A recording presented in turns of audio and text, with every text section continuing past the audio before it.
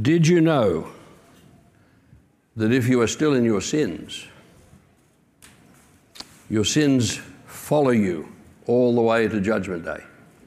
But some people, their sins are so bad, their sins get there ahead of them.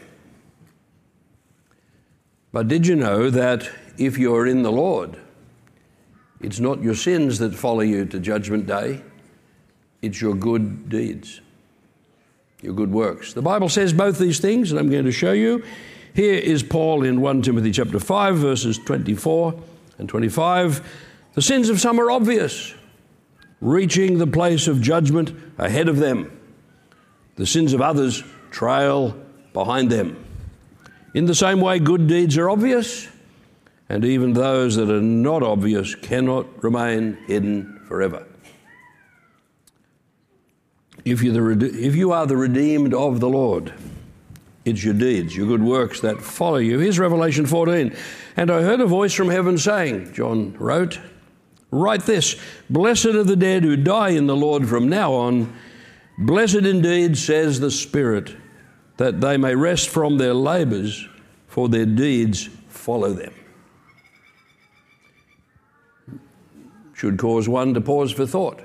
And it's no wonder that Hebrews 11 says of the heroes of the faith that even when they were being tortured, they refused to be released because they had a better resurrection. They wanted a better resurrection. You think, well, how does all this tie into salvation by faith? If good deeds, or the way you live after you've been born again, is a critical part of the whole thing. Well, we're going to consider that today. Here's what Paul had to say in 2 Corinthians chapter 5. He says, so whether we are at home or away. Now he's talking about being in the body or gone to be with the Lord. Whether we're at home or away, we make it our aim to please him.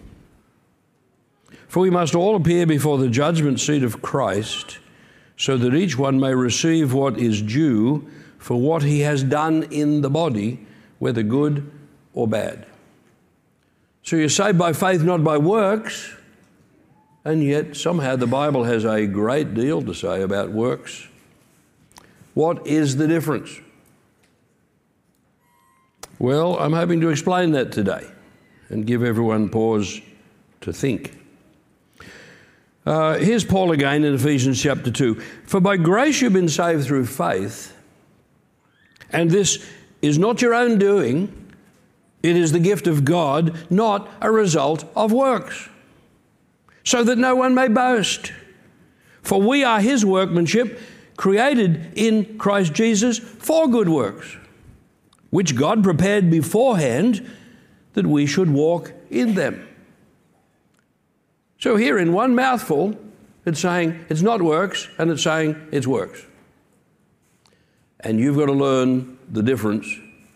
What is the difference? Well, we take a look at it. Do you remember we spoke a few weeks ago about the sheep and goats judgment? Several times, I think. But two common errors are made when interpreting. Remember Jesus said to one crowd, the crowd he called the sheep, because you've done all these things to me, you fed me when I was hungry, you visited me when I was sick, enter into the joy of your Lord, enter into the kingdom prepared for you. To the others, to those he called the goats, he said, you did not do these things for me. The righteous said, Lord, when did we do it for you?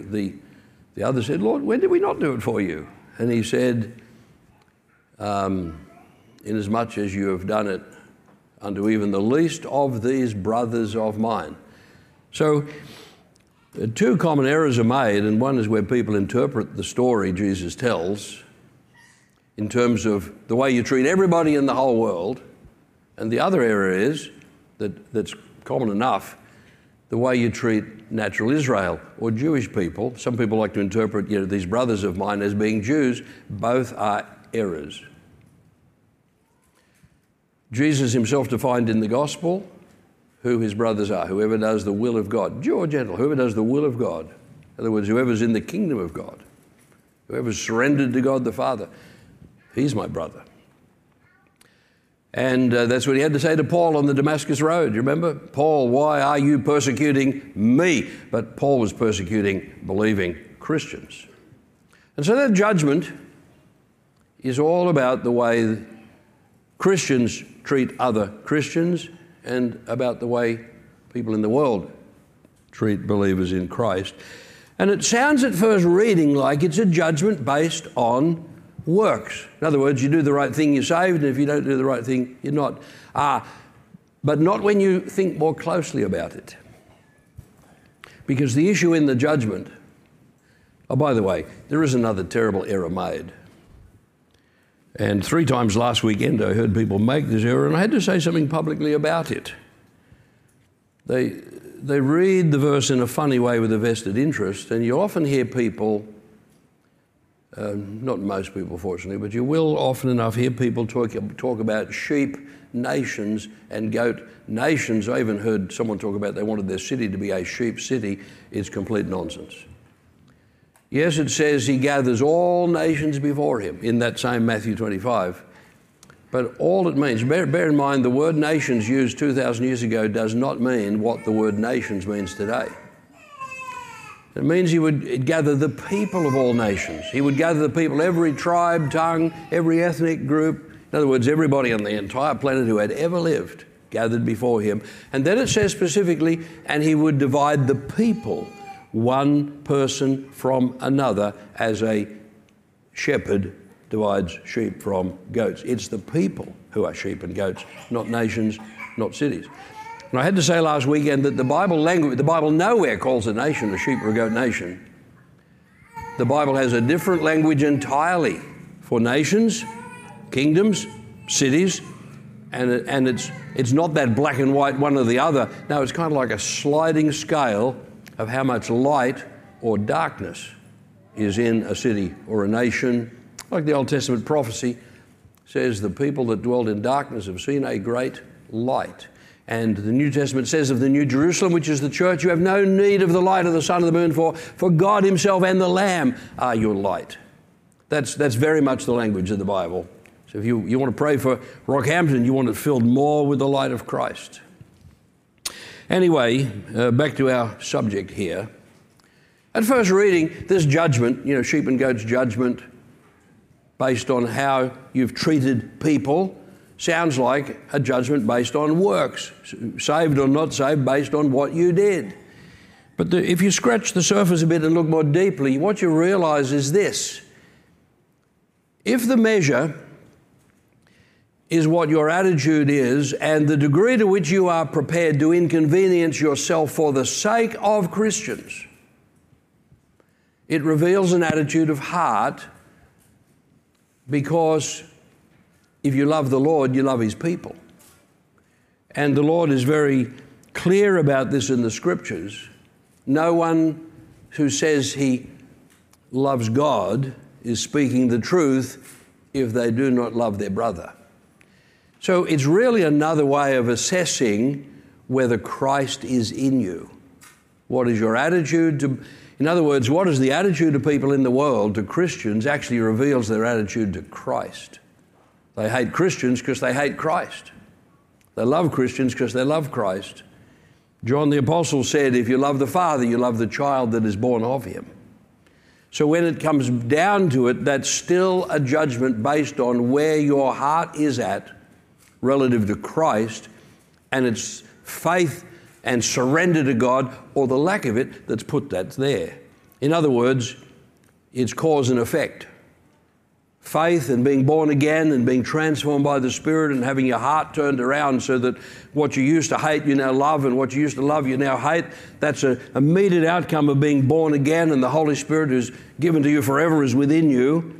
That's the cause, but the effect is how you then live, how you live your life, how you treat other people, how you spend your time. So it's that sheep and goats judgment is just as much a description of a judgment based on faith as it is any other thing, of surrender to Christ as any other matter. Nevertheless, people read different passages in the Bible differently, and you read some that put great emphasis on it's faith alone, it's not works. And there's another famous passage, quite lengthy, that says faith without works is dead, and if you've only got faith but no works, that won't save you. And people get confused because they're equating the use of the word works in these passages as meaning the same thing, and it's not.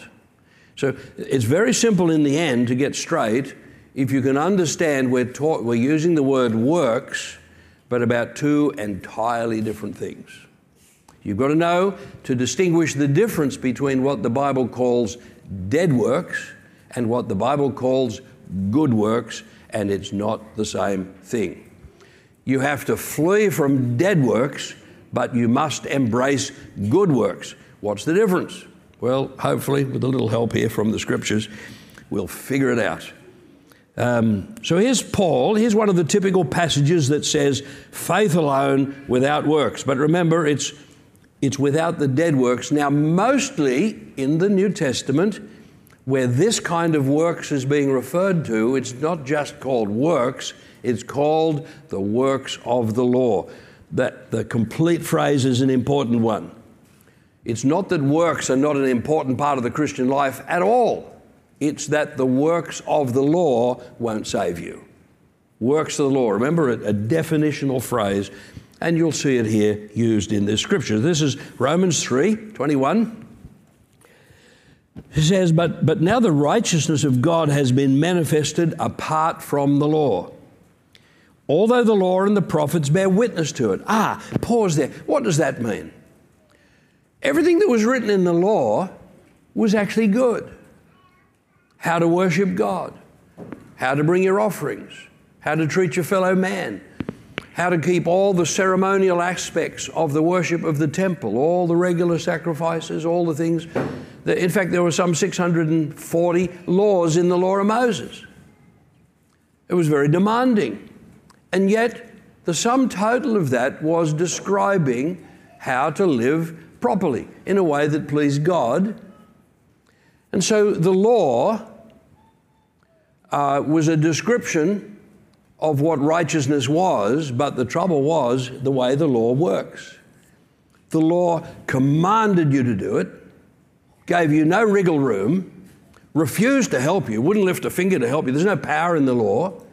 And then when you failed, as you always did because you had no strength, no ability, you're full of sin, the law would condemn you to death. So it was, it was not exactly the ideal husband, shall we say. Yeah.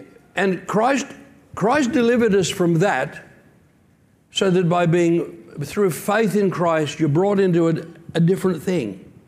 You're brought into what's called grace, and instead of grace commanding you what to do and being a tyrant and refusing to help you, grace instead is this Holy Spirit within you forever, helping you to understand, leading you to do the right thing, teaching you how to live, and actually giving you, if you want it, all the power and strength to be able to do it. But then if you mess up sometime, forgiveness, cleansing, help and strength, start again, we're going to get you there in the end kind of thing. It's a different deal, but the kind of righteousness being looked for is the same. You still won't steal. The law said you won't steal. You're a believing Christian, you're in Christ, you won't steal. The law says do not commit adultery. You're in grace in Christ, full of the Holy Spirit, you won't commit adultery. The law and grace are trying to get the same end. The law was established so that we could see how bad and how weak our fallen nature was, so we could see the very nature of death at work in us, so that we would flee to Christ. The purpose of the law was drive us to Christ. There find life and liberty and salvation. And you're saved then, not by having kept the law perfectly, that nobody could do. Saved instead by, someone who did keep the law perfectly and then sacrificed his life to pay for your sin so that you could be enfolded into him and sins washed away, conscience made clean, made right in the sight of God. You're now in Christ and saved forever. But you're saved for a purpose. Don't fool yourself. Don't think for 1 minute that being saved by grace means you can be a lazy beggar and get away with it. If you're lazy, if you, let's just say passive, sit round, think you don't have to lift a finger, I can live any kind of indolent life now, I just live for me, just live for my family, life's good now. Don't think you're going to get much out of it doing that. You might still be in faith and your sins have been forgiven, but that kind of attitude cannot bear fruit, not the kind of fruit where your good deeds go ahead of you to Judgment Day. Remember, there is such a thing as a better resurrection. So back to the Scriptures. Here is, we never finished the one we were reading. But now the righteousness of God has been manifested apart from the law, although the law and the prophets bear witness to it. Where'd my scripture go? Romans 3. Leave that there. We covered that first verse. The law and the prophets bear witness to it.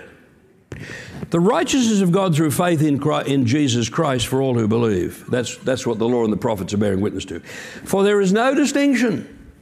All have sinned and fall short of the glory of God and are justified by his grace as a gift through the redemption that is in Christ Jesus. Now, there's a lot of this kind of talk in the Bible. There's redemption, a gift. Justified by grace. Wonderful. And then, just a couple of verses later, verse 28, Paul further writes, for we hold that one is justified by faith apart from works of the law.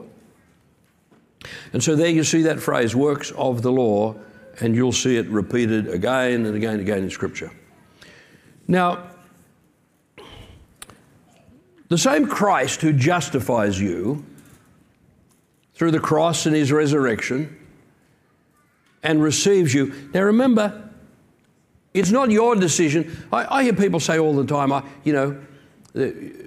decided to follow Jesus, and they think that's what saved them. It's not. It's when you have surrendered yourself to him because of who he is and what he's done, and he decides to receive you. There's two sides to this transaction, but he will not receive anyone who does not surrender. So being born again requires giving in to God, giving in to Christ. It's not just accepting him. The far more important thing is the giving of yourself, your handing of yourself over. I'm now yours. And on that basis, he receives you and transforms you. So you're not in control of this thing at all. See, if you remain in control, here's the interesting rub. If you try to remain in control, you're still living by the works of the law, and it doesn't work. You're under the dead works. In dead works or in the works of the law, you're trying to be good enough for God and you're trying to look good in the eyes of other people. There's two errors there. However, Jesus himself said, before he went to the cross, whoever loses his life for my sake will gain it. So I said before, don't confuse works of the law with good works. So here's some more passages in which we see this works of the law. Galatians 2:16. Yet we know that a person is not justified by works of the law, but through faith in Jesus Christ. So we also have believed in Christ Jesus in order to be justified by faith in Christ and not by works of the law, because by works of the law no one will be justified. Then Galatians 3:2, let me ask you only this, did you receive the Spirit by works of the law or by hearing with faith? And then Galatians 3:10, for all who rely on works of the law are under a curse. For it is written, cursed be everyone who does not abide by all the things written in the book of the law to do them. And then when you come to Hebrews 6:1, a slight change in terminology, therefore, let us leave the elementary doctrine of Christ and go on to maturity, not laying again a foundation of repentance from dead works, it's called here. Dead works, works of the law, same thing. Works of the law was your living up to the standards of religious law so that you were good enough in your own eyes, good enough in God's eyes, it doesn't work. And a lot of those people ended up performing acts of righteousness in public so as to look good in the eyes of other people, and that's what Jesus specifically warned against. But notice this. Jesus picked out two examples in his day of things that people did in public so that others would think they were righteous. One was prayers. They would pray wonderful flowing prayers that other people in public, on the streets, other people could hear them.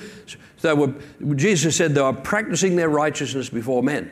Now, did this mean they shouldn't pray? No, see, prayer was required under the law. Prayer is required in grace. Jesus said, no, you pray in secret. Go into your room, shut the door, pray, and your Father will see your prayer, hear your prayers, and reward you. You pray in secret, the Father will reward you openly. The other one was giving. In his day, there were people publicly, giving gifts to the poor and, trumpeting their own righteousness, how wonderful they were, helping people out. Jesus said, don't do that. When you're helping the poor, keep that one secret. And the Lord will reward you. Notice Jesus didn't say, well, don't give. That's a work of the law. No, you give. Christians, you give more. Christians give more than people under the law ever gave. So either way you pray, either way you give, but one is a dead work and the other is a good work. One's the works of the law, the other are the works of faith.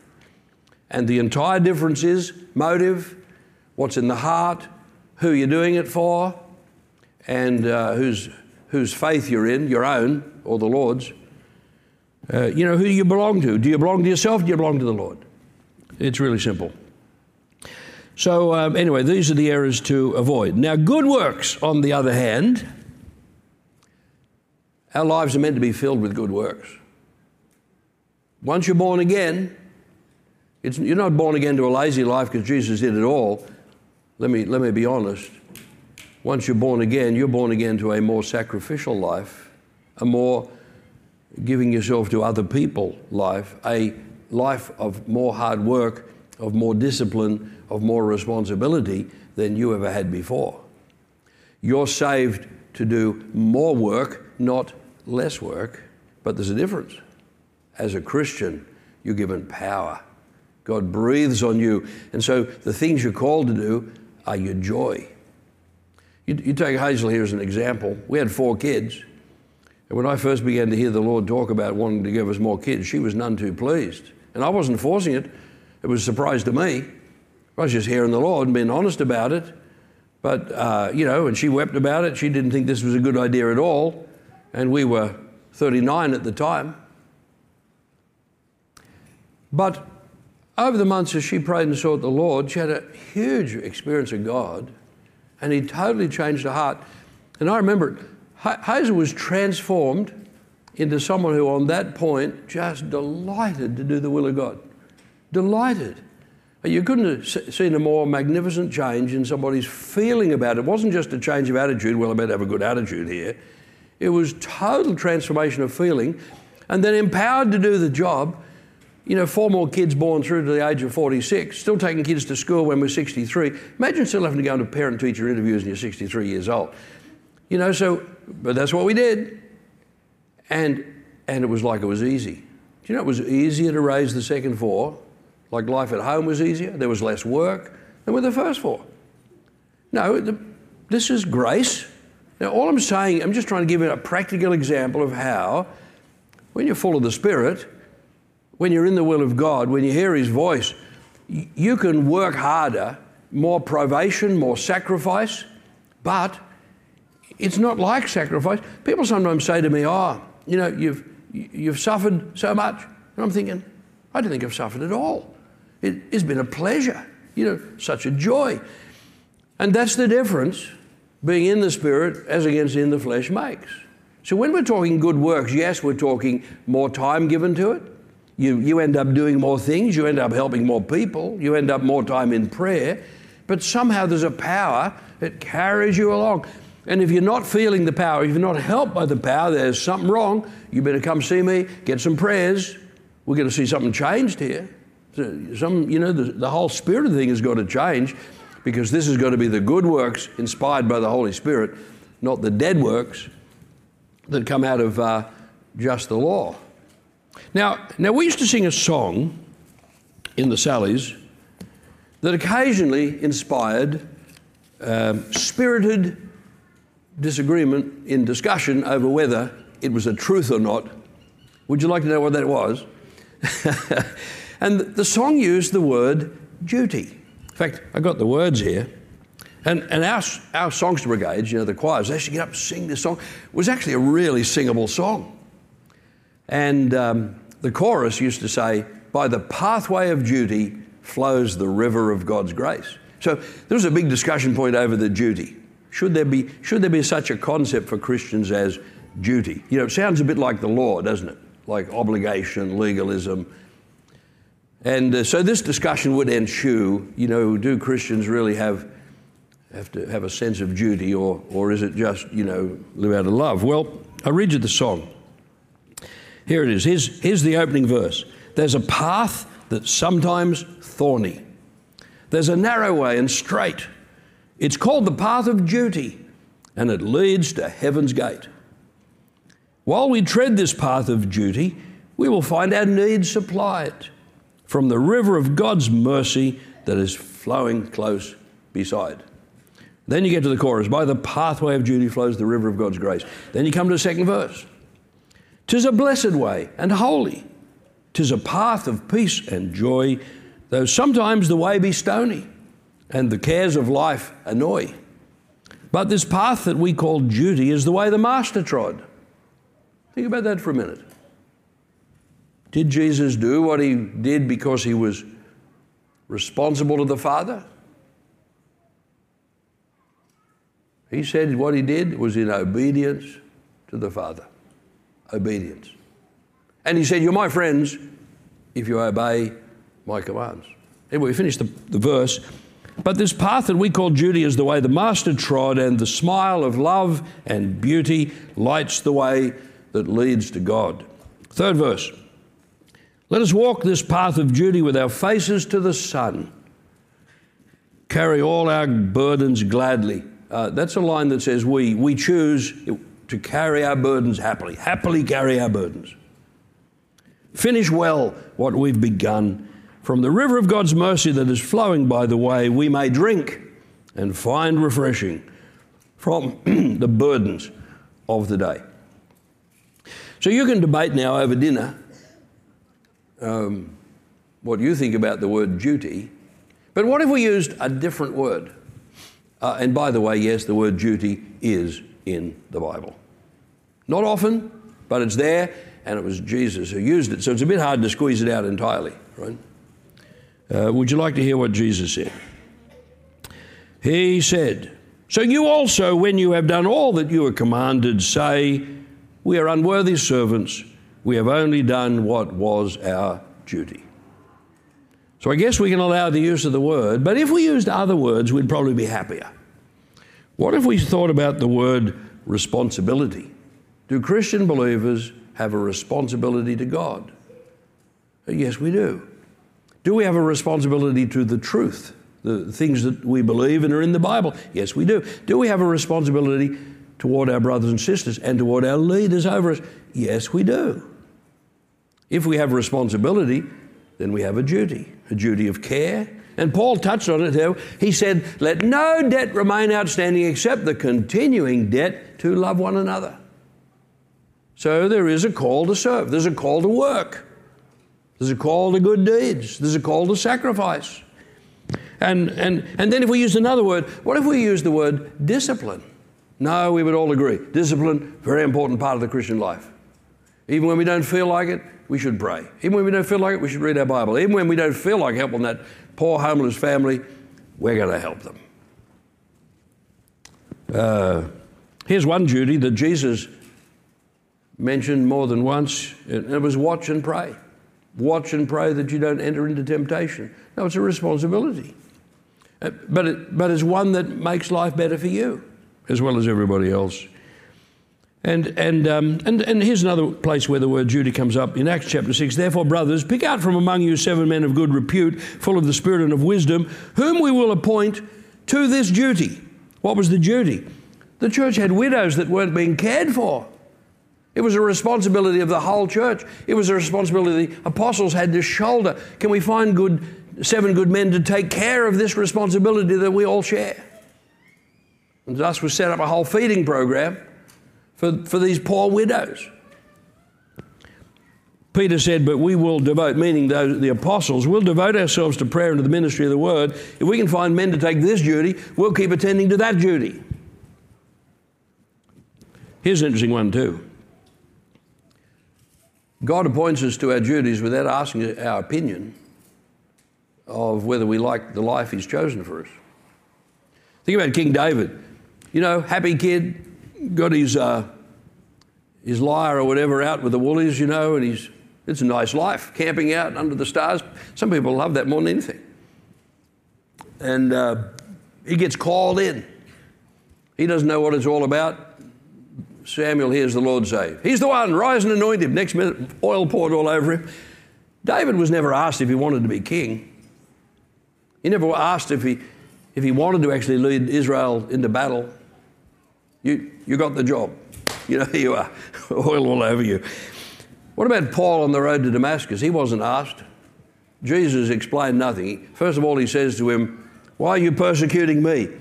Who are you, Lord?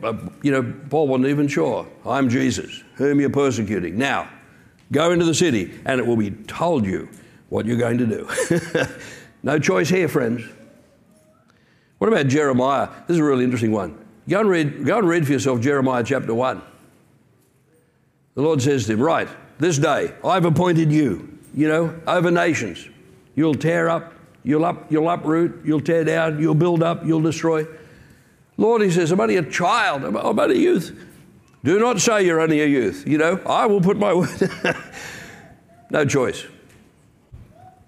And friends, if you're willing to accept it, complete surrender to Jesus, he will lift you up and take you a whole lot further than you ever thought you could go. It's as simple as that. There are a lot of people hold back on Jesus, and he still loves them, he still forgives their sins. But let me tell you, that river of grace, it's not really true, I think, to say there's a path of duty here and there's a river of grace there. The two are so much one, it's indivisible. It carries you along when you choose the right direction. No, there is such a thing. And, Jesus spoke of it in words like, take up your cross and follow me. So I just wanted to make the point, that was all today, that good works, as a people, there are things we have to do.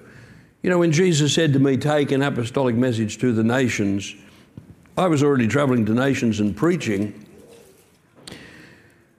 but it cemented in place my understanding that really was my calling, it was my duty. And the result has been 40 years of constant travel, absences. And yet, it's been a pleasure, and I'll guarantee I'm healthier than most people my age. It doesn't matter whether I look healthy or not. I can still leap upstairs, I can still pedal a bike all day if I have to. And so, benefits come with it, shall we say.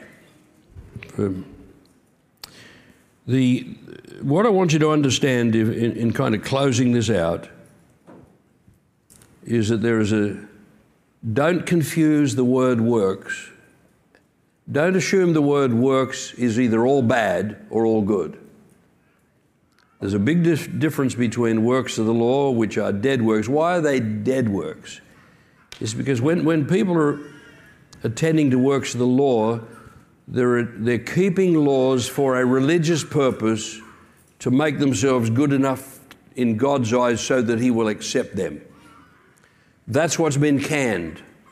You can be accepted by God, you can be declared righteous, you can be forgiven, not by trying to be good enough. It's when you say, I'm not good enough, I'm a sinner. And you give up trying to make yourself good enough.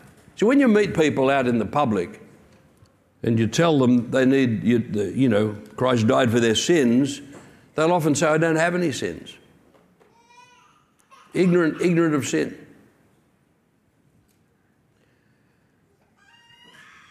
The person who really comes into Christ becomes conscious of sin, and you come to the place of saying, I cannot save myself no matter what I do. And you give up trying to save yourself, but then having been saved, your heart having been washed, having been positioned in Christ, you are now renewed from the inside out. And I'll tell you what goes on. Once this happens, faith is present. It produces work. Love is present. It produces work. You have a changed life that is surrendered to Christ. It produces work.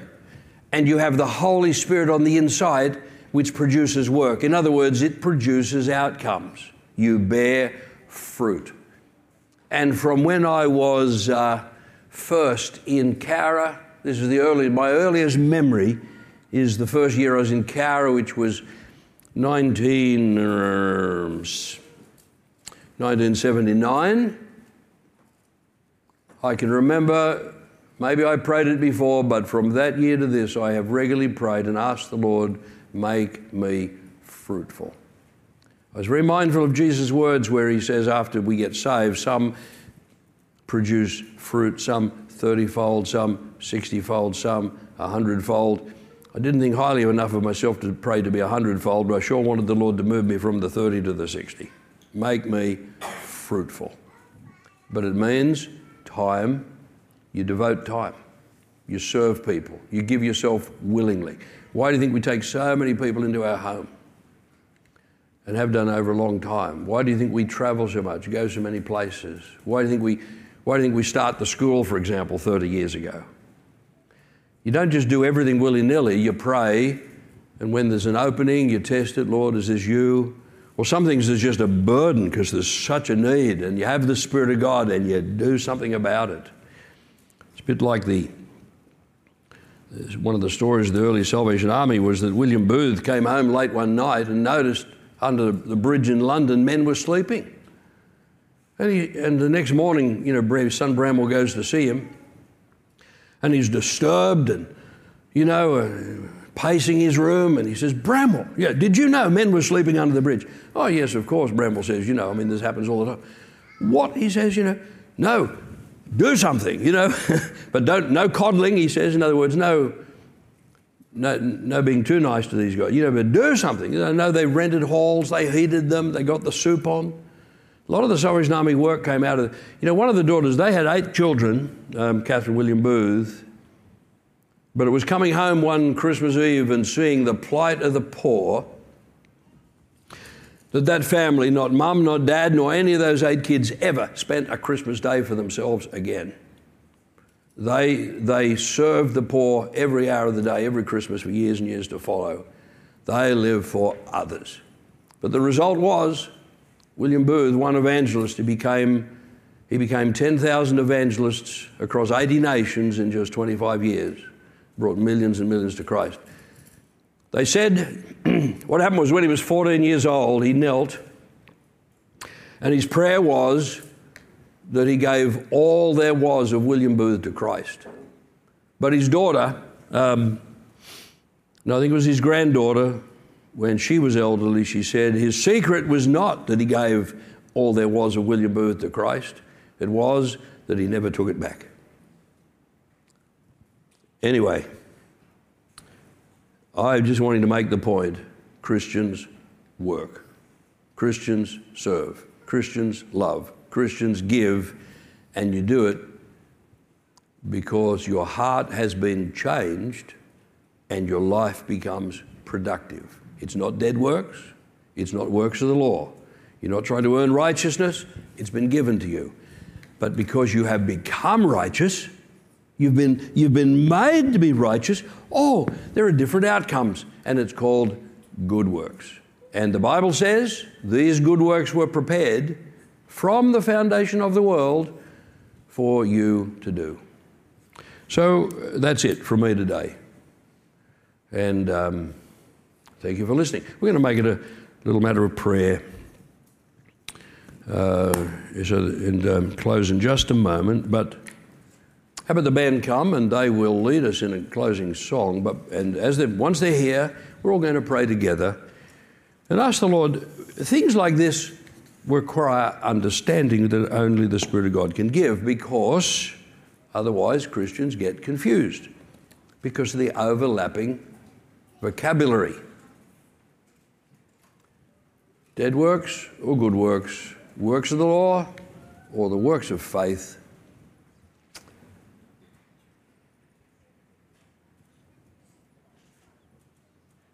Remember, it's often the same thing. Someone can preach the gospel on the street, but be doing it because they're practicing self-righteousness.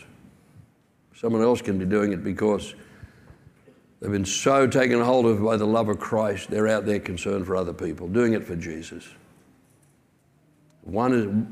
Two people preaching the same gospel.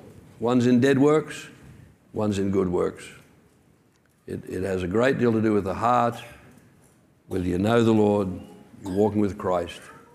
Anyway, good one to get straight, but the other thing is, please remember, you're meant to be fruitful.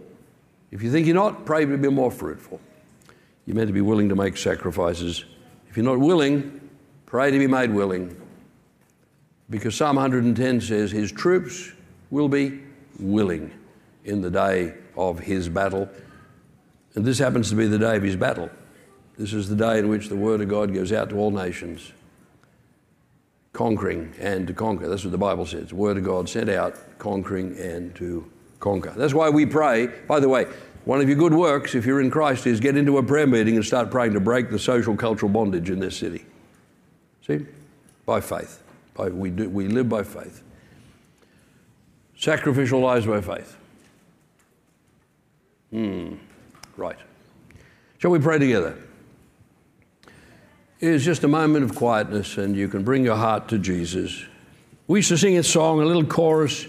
We used to sing lots of prayer choruses in the Salvation Army. One of them was singing to Christ, I bring to thee my heart to fill. I know how weak I am, but still to thee for help I call. And there was a bit more. Anyway, in the spirit of that, just bring your heart to Jesus right now. Father, I thank you that you are our help. You are our strength. And I ask that even now the Lord Jesus would come, put your arm around every shoulder here. Place your hand upon every heart. Grant more of the Holy Spirit to every one of these believers. More understanding made go deep to the heart. And Lord, we bring our hearts to you today to fill with the good things of Christ, to fill with the knowledge of the Lord, to fill with the sense of our calling and our purpose. And our cry, Lord, is that you'd make us very fruitful. I pray, Lord, that you'd make every person, every man, every woman, every child here fruitful. Make every family home fruitful for Christ. Make this church as a people fruitful. Our teams as they go out, Lord, make them fruitful. Make our prayer meetings fruitful. Make the school, Kingsley College, make it fruitful. Make all that we put our hand to. Lord, breathe on it, I pray. Thank you for the river of grace. The power that flows through our lives comes from our innermost beings, and it is the same Holy Spirit that you've given to us forever. We praise God. Now the Spirit of the Lord rest upon you. Grace and peace and mercy upon you, upon your home, upon your marriage, upon your children, upon this city. Grace to this city. And Lord, make Rockhampton as the New Jerusalem. That is a city of righteousness, a city of peace. We bless the city today. And Lord, we welcome your presence in our lives today and every day. In Jesus' name, amen.